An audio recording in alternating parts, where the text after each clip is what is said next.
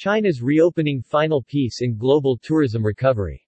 Leading a high-level delegation to the city of Hangzhou to join in the official reopening, UNWTO Secretary-General warmly welcomed the lifting of travel restrictions as a major boost to economic growth and social opportunity both in Asia and the Pacific and globally. According to UNWTO data, the pandemic cost destinations worldwide a combined $270 billion in Chinese outbound tourist spending in 2020 and 2021 alone. The reopening of borders therefore represents the moment the world has been waiting for, Mr. Pololikashvili noted. The UNWTO Secretary-General is the first UN head of agency to visit China since restrictions were lifted. China's Minister of Culture and Tourism Hu Heping welcomed UNWTO's support throughout the pandemic and for joining the official reopening celebrations. In a bilateral meeting, Minister Hu Heping and Secretary-General Pololikashvili agreed to further deepen their collaboration around positioning tourism on the agenda for international development cooperation and in the key areas of tourism education and tourism for rural development.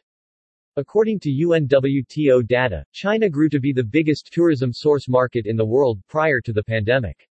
In 2019, Chinese tourists spent a collective $255 billion on international travel, while domestic tourism served as a pillar of growth and employment, with more than 6 billion trips that year alone, supporting jobs and businesses across the country.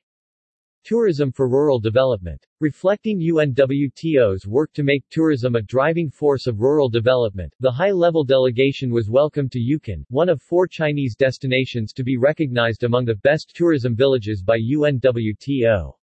The village was awarded the recognition for its commitment to making tourism a source of local opportunity, in addition to its commitment to eco-friendly tourism and pioneering approach to waste management at the destination level.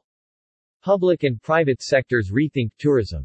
UNWTO was welcomed as a partner of the Xionghu Dialogue, organized by the World Tourism Alliance (WTA) in the city of Hangzhou. Held around the theme of A New Paradigm for a New Tourism, the event brought together public and private sector leaders to rethink the sector's future around the key priorities of sustainability, equality and resilience. Key topics addressed over the 2 days included promoting collaborative tourism development amongst countries and regions, international cooperation and poverty reduction through tourism, smart connectivity, destination management and planning, and innovation in new business models. The UNWTO delegation met with private sector leaders, including from the Chinese global technology company Alibaba, which is headquartered in Hangzhou. China as key tourism partner. In the past year, China has established itself as a leading supporter of UNWTO in several core priority areas. These include nature-positive tourism, which UNWTO placed on the agenda of the United Nations Biodiversity Conference (COP15), for which China served as president.